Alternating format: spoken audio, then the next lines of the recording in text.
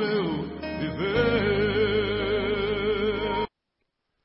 Well, good afternoon. We're going to pick up where we left off last time as we begin talking about living in digital Babylon, what that looks like. And we talked last session, about the church in Babylon, and that's where we're going to finish. We're going to pick up where we left off there. And I want to go back. One of the things we had talked about in several times before was how the nation has been deaf to the warnings that God has given us, and how the church has cooperated with the enemy in a lot of the things that are going on. So we want to pick up with that idea. And we spoke about how many of the evil ideas that are being transmitted and that the church is grabbing a hold of are taking root in America. We think about America and think of the nation as drinking from similar poison wells. It's like salt water. You get thirsty. You know, you see a movie where guys are stranded on the Pacific and they're dying of thirst, and they're around an ocean of water, but it's salty. It's bad water. And it looks inviting, and if they drink it, they'll die. There's no doubt about it. It'll just kill them. So our country is in a slake of fresh, refreshing water, like John chapter 7. We're looking at, in fact, Jesus told the woman at the well she was longing for living water. And Jesus said, if you get involved with the Holy Spirit, you'll get torrents of living water rushing out of you in a stream. So, as our country plunges ahead into many saltwater streams, a sexual wasteland of emptiness and despair, it's our job to understand what it is that God's asked us to do to address this situation. You have to remember, part of this story is not just outlining everything that's wrong, because the things that you're going to see that are wrong, we can't fix. There's no way to fix them.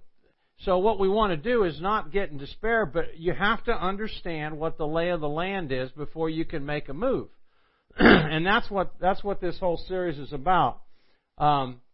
There's one note about sin. It says when once we open the door to sin, it takes us further than we intended to go, keeps us longer than we intended to stay, and it costs us more than we intended to pay. So we're going to begin to deal with those situations right now. Now, if you go to,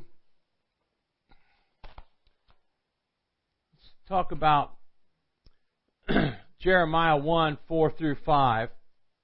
And it says, now the word of the Lord came to me, pardon me, before I formed you in the womb, I knew you, and before you were born, I consecrated you. I appointed you a prophet to the nations. And you can go to, certainly to Psalm 139 and understand that God knows Jeremiah before the foundations of the world. He knew that Jeremiah was his prophet. And his prophet in this bad situation that they find themselves in Babylon. So one of the things that's very important to us, and as part of this program, is the clearer we hear our call from God, the more courage we'll have to face uphill spiritual battles. As we shall see, we are to live without fear and live with joy at the privilege of representing Christ, even at great personal cost. Now, one of the things that we're going to have to deal with, and like if you remember when I told about when the Lord revealed to me that we needed to do this class, one of the things that He said to me as I began to develop this class was, this isn't going to turn out the way you think it is. And so as I've delved into it, I began to realize I think the number one target audience for this entire study is me, because I'm learning that things are just not have all been the way that I thought that they were, and that my supposed allegiance to God was predicated on sand on many of these issues. And we're going to talk about those, and that's a brutal thing to discuss. Just yesterday, I was listening to a song by Kim Walker-Smith called "I Know," and it was a live version. It's a great song. It's been around for a while, But I hadn't heard it for a while, and I know what the words are. It says, I know nothing is impossible. And then the next line says, I know every chain is breakable. But when I listened to it, I heard very clearly, and the Lord gave me a picture. I heard, I know nothing is impossible, and I know everything is breakable. Everything is breakable. And all of a sudden I began to realize all of the systems, all of the things that I grew up in, having faith in, politics, gender identity, all of the things that I had faith in, because they've always been that way, are shaken. And we're going to discuss that, so we're going to find out a little bit about what the Lord says about that. Now, let's move on, and we'll talk about, like Israel when she was in Babylon, our challenge is to impact the culture without being spiritually destroyed by it. This is what we're facing today. How do we impact society without being destroyed by it? First, what does faithfulness look like in a nation that has lost its way? A nation that appears to be under the judgment of God. What does that look like for us? Okay. Second, what are those issues that we as a church must confront in order to represent the God we worship? What are the issues that we must confront in order to represent the God we worship? Number 3, Jesus told 5 of the 7 churches in Revelation to repent. What might He be asking them us to repent of? Where have we lost our way? This is what we want to ask. And it's a personal question as well as it is a corporate question for the church. Now, we must learn how to conduct ourselves as a minority in a majority post-Christian world. We must learn how to engage the culture without becoming contaminated by it. Now, this is walking a razor's edge in many situations. Now, I think one of the things that is going to become obvious to us is what are the issues that we're encountering, things that have changed dramatically. I graduated from high school in 1970, so you can take a wild shot at my age. It's not 50. Anyway, we'll leave it at that. But and when I graduated, certain things we knew were the same, but there were always problems. Vietnam was a big issue back then. In 1968, we had all the political assassinations.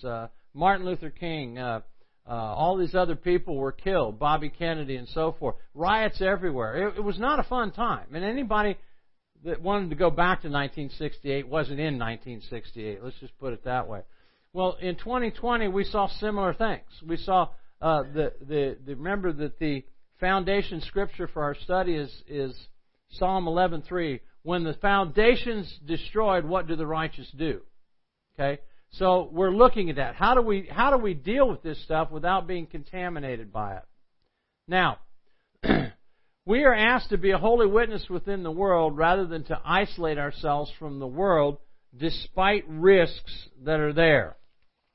Now, look, you can see John 17:15 is very applicable here. Now listen to Jesus' prayer. This is His prayer as He's getting ready to leave the world, and you would assume that when His disciples are here and Jesus is getting ready to split, He's going to give them the best shot that He has.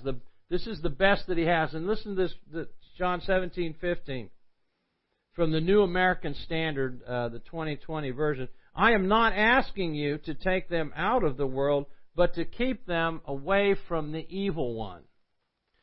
This destroys the rapture mentality that I picked up in 1970 when the late great Planet Earth came out, and we thought we need to get as many people saved as we can and then get the heck out of Dodge and, let the world burn. That's not God's plan. I'm sorry that I ever learned that plan, but that's not God's plan. So, we want to understand how do we deal with these things. Now, living within the world involves us in a war. There are casualties. Understand, if you remember the Tolkien trilogy, the Fellowship of, I can't think of that, Lord of the Rings, that's right. I was just getting ready to say that. The Lord of the Rings, one of the scenes in there was this king said, I will not risk war with my kingdom. And the guy went up to him and said, it doesn't matter. You're in war whether you want to risk it or not. It's here. It's upon us and we have to deal with it.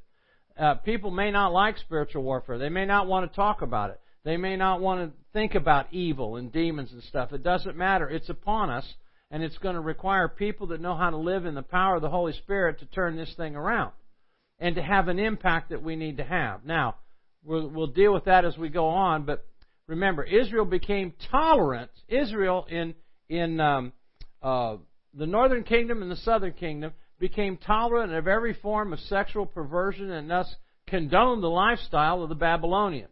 You know, they had at their church services, they had temple prostitutes. And I can imagine that's a pretty popular worship service. Says, hey, where are you going? I'm going to go to church tonight. Well, you've been to church 5 nights in a row.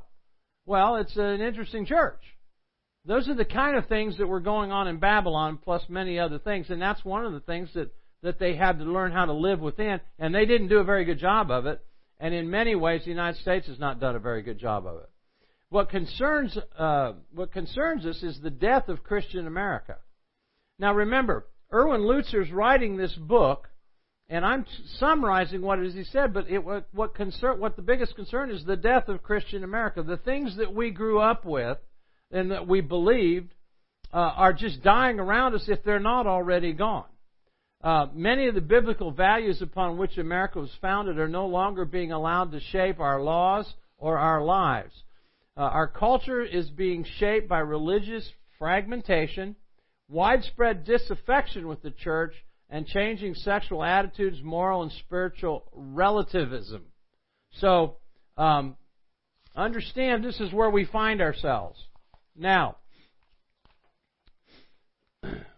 we are called upon to witness within this large culture that adheres to the values of trash television, hedonism, ever-expanding homosexual power and influence, religious antagonism, racial hatred, political wrangling, and the exaltation of individual rights, or now totalitarianism. Vaccine mandates, work mandates. You go get this done or you lose your job. And this is a serious issue that's going on. The church has got to learn how to deal with it. How do we share our values in a culture that often despises our Christian values? There is an answer to this. I believe there's a great answer to this, and we're not going to give it right now, but we're going to. There's a lot of other ground to plow through before we get to the answer. But our call is to what Erwin Lutzer called an engaged alienation. A Christianity that preserves the distinctiveness of our gospel while not retreating from our calling as neighbors, friends, and citizens. That's the tough thing to do, but we're gonna engage it. We're gonna figure out how to do it. Now, the last part of this is the next statement in here is one that is it's really tough for me to deal with. The first option for the Jews was to angrily isolate themselves from the Babylonian culture and condemn their captors, and who could blame them? Because the Babylonian soldiers would find Jewish babies and smash them against the wall. That's what they did. History records that. This isn't something we're making up. Well, that's a lot like abortion. I ran the statistics. Adolf Hitler was credited with approximately 11 million people beyond the war deaths that he killed. Stalin was accredited around 40 million, some higher, some lower guess, but around 40 million. So between Hitler and Stalin, they killed 51 million people. Since Roe v. Wade, the United States has aborted over 62 million babies. So we're not much different than throwing babies against the rocks. We just don't let them come out so we can throw them against the rock. We kill them before we have a chance to. That's the culture that we're in. That's what has to be dealt with. This isn't about a woman's right to choose. It's about walking and honoring God and honoring life. That's one of the tough things that we have to deal with. Now, there's some interesting options that we have here. there's three options that believers have to take a look at. Number one, the first option, the first option is isolation. The second option is assimilation, and the third option is infiltration without contamination. Now, the first option was isolation, so what we could do, if we're going to isolate, we'll just sell everything we got and go buy a cabin in the mountains in Idaho and just put a wall up and not let anybody get in, cut off the internet and everything, and just sit there and vegetate. That's called isolation. I know people that are trying to do that now, and that's not going to work. That's not even an option in today's society. It might have been 50, 100 years ago, but it's not today. The second option is assimilation. Then we just become part of the crowd, and that's what a lot of churches have done, and that's what a lot of people that acquiesce to some of these ungodly mandates that have been given out. When you join in with them, you're throwing in your towel and saying, "Well, we'll just, the idea was spread out by pastors in Germany for the German Christians, was saying to Bonhoeffer and pastors like Niemöller and Paul Schneider and others that said, well, listen, we can affect the system more if we're within the system than fighting without it. So, we'll take down our crosses and put up swastikas, and we'll stop talking about Christmas and we'll talk about Yuletide and so forth and so on. That's called assimilation, and that's not an option. The third option is infiltration without contamination. And I'll make one comment about that that we'll look at briefly later. It's a completely another study that we won't get into, but it's the idea of the 7 mountain mandate. The being able to get in on the 7 mountains that drive our culture, the economy, schools, arts and entertainment, and so forth, business, religion. We'll talk about that later. That's how we're going to have an impact on what's happening in our culture. Now, I want to go on from there, and I want to read, what did Jeremiah, who was a prophet when all this was going on, and if you understand Jeremiah's situation, he got in a lot of trouble because he told him what God told him to tell him, and he paid a terrible price for it. Jeremiah 29, 4 through 9, again in the New American Standard. What is this? This is what the Lord of armies, the God of Israel, says to all the exiles whom I have sent into exile from Jerusalem to Babylon. Build houses, live in them, plant gardens, eat their produce. Take wives and fathers, sons and daughters, and take wives for your sons, and give your daughters to husbands, so they may give birth to sons and daughters, and grow in numbers there, and do not decrease.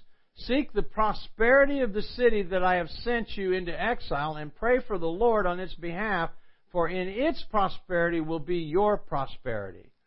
For this is what the Lord of armies, the God of Israel, says, do not let your prophets who are in your midst, or your diviners or diviners, deceive you, and do not listen to their interpretation of their dreams for what you dream. For they prophesy falsely to you in my name, and I have not sent them, declared the Lord. So, it's imperative we go back that we hear the Lord and understand what His Word said, and in order to do that, you're going to have to spend a lot of time in the Word. Now, we'll move on.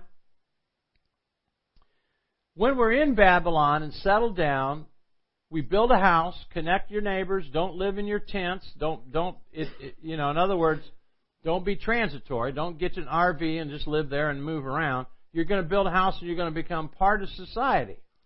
Don't live in your tents because you're going to be in the land for 70 long years. Implied in these instructions is to learn the language of your captors. Number 2, in other words, how do we deal with same-sex marriage, abortion rights, indoctrination of children in our public schools, and install judges to respect the Constitution? Just on the news yesterday was a story of a young woman, probably a middle schooler, maybe 7th, 8th grader, in Loudoun County, Virginia, that went to the bathroom. There was a guy in there, and he abused her, and he was charged with several felonies and stuff. And when the dad goes to complain to the school board about it, first of all, they arrested him because they said he was getting angry, as the left called it. He was violently attacking them when all he was trying to do is defend his daughter. And number two, the school denied that it even happened when it's in the police reports. So these are the kind of situations that are there, and we're going to have to figure out what to do about them. Okay? That may involve us to get involved in some things that we've never been involved with before, and we might have to say some things we've never said before. Our task today is uncompromising integration with the people of this nation. Uncompromising integration, establishing and maintaining safeguards so that we might not be absorbed by the world. Now, when in Babylon, one of the things that we were required to do was to build strong families. In Judaism, there were strong fathers who took responsibility for the home. Today, one of the counselors in our church told me the biggest problem that they have today is with fatherless families, where fathers have abdicated their role and they just come in and make babies and they leave mom with the kids.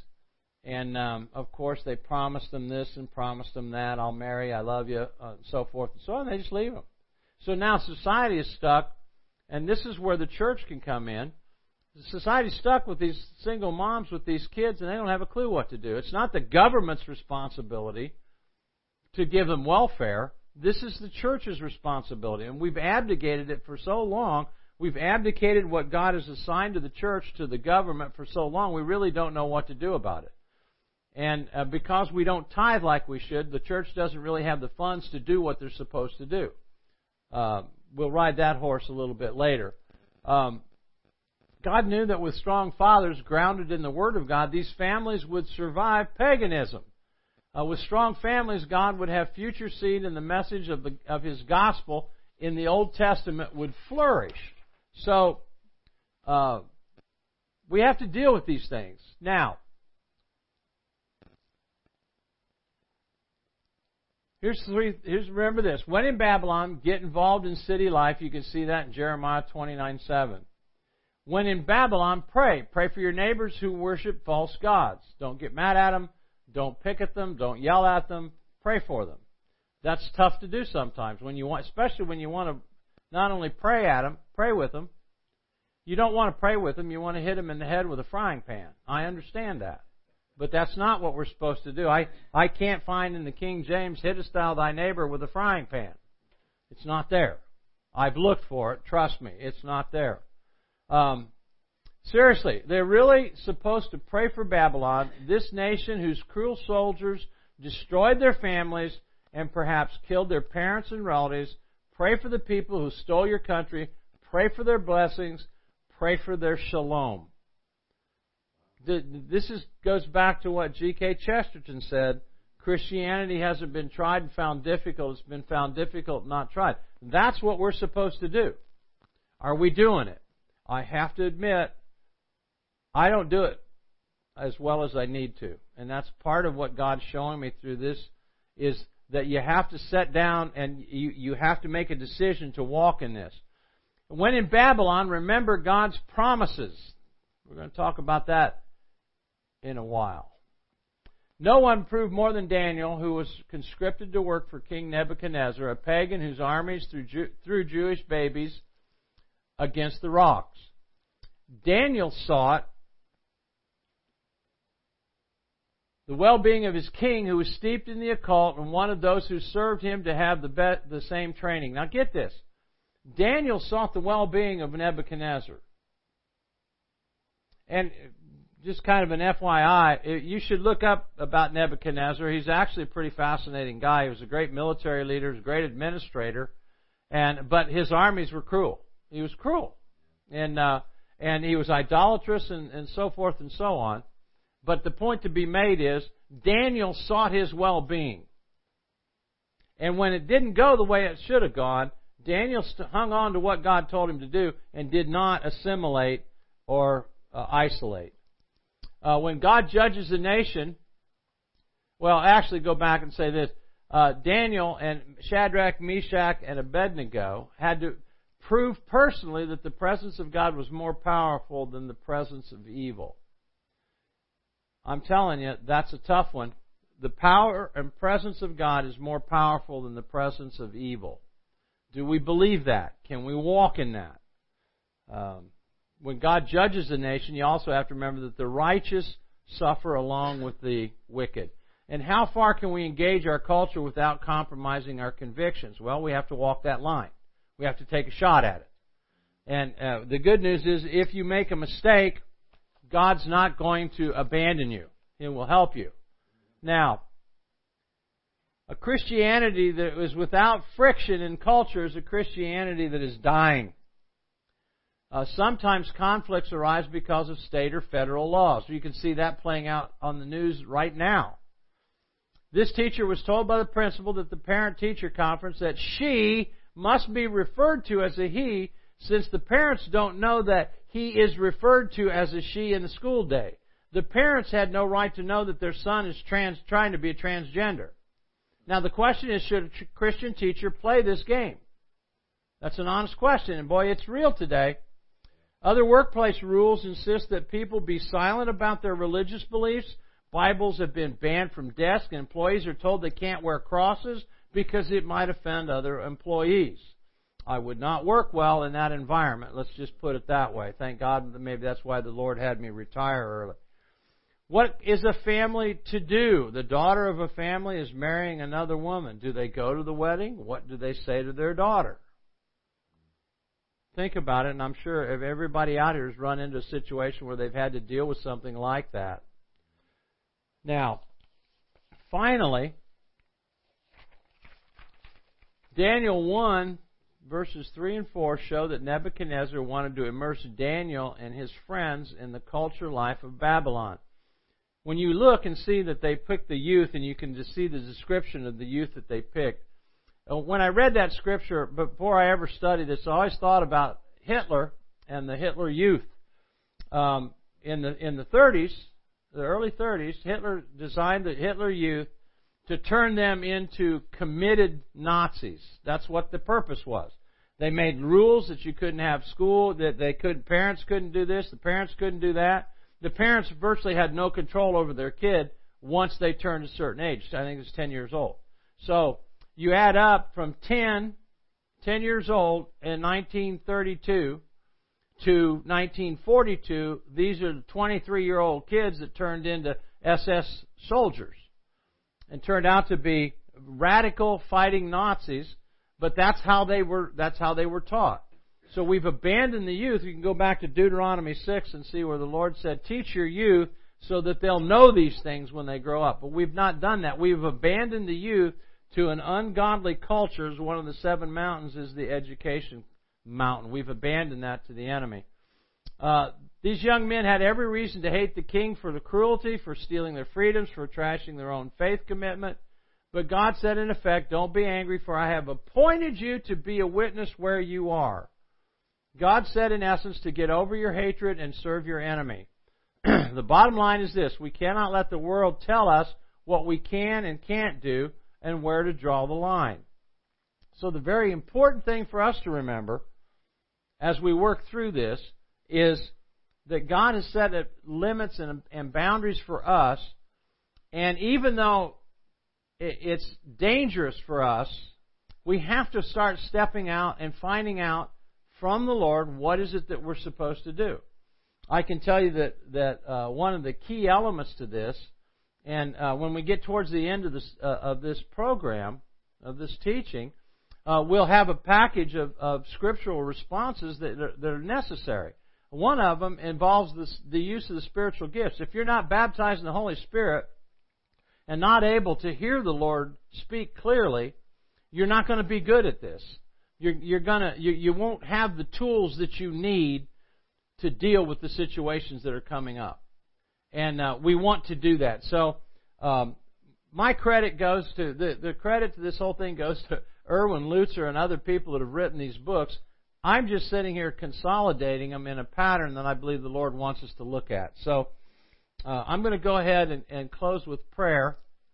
And I don't see any hands for questions, so I assume I got everything communicated right. So, Father, we thank you for today. We thank you so much, Lord, that even though these problems exist, And as we're going to dig into them further, Father, we ask for your guidance, your mercy, and your grace to us. We thank you for that in Jesus' name. Amen. See you next time.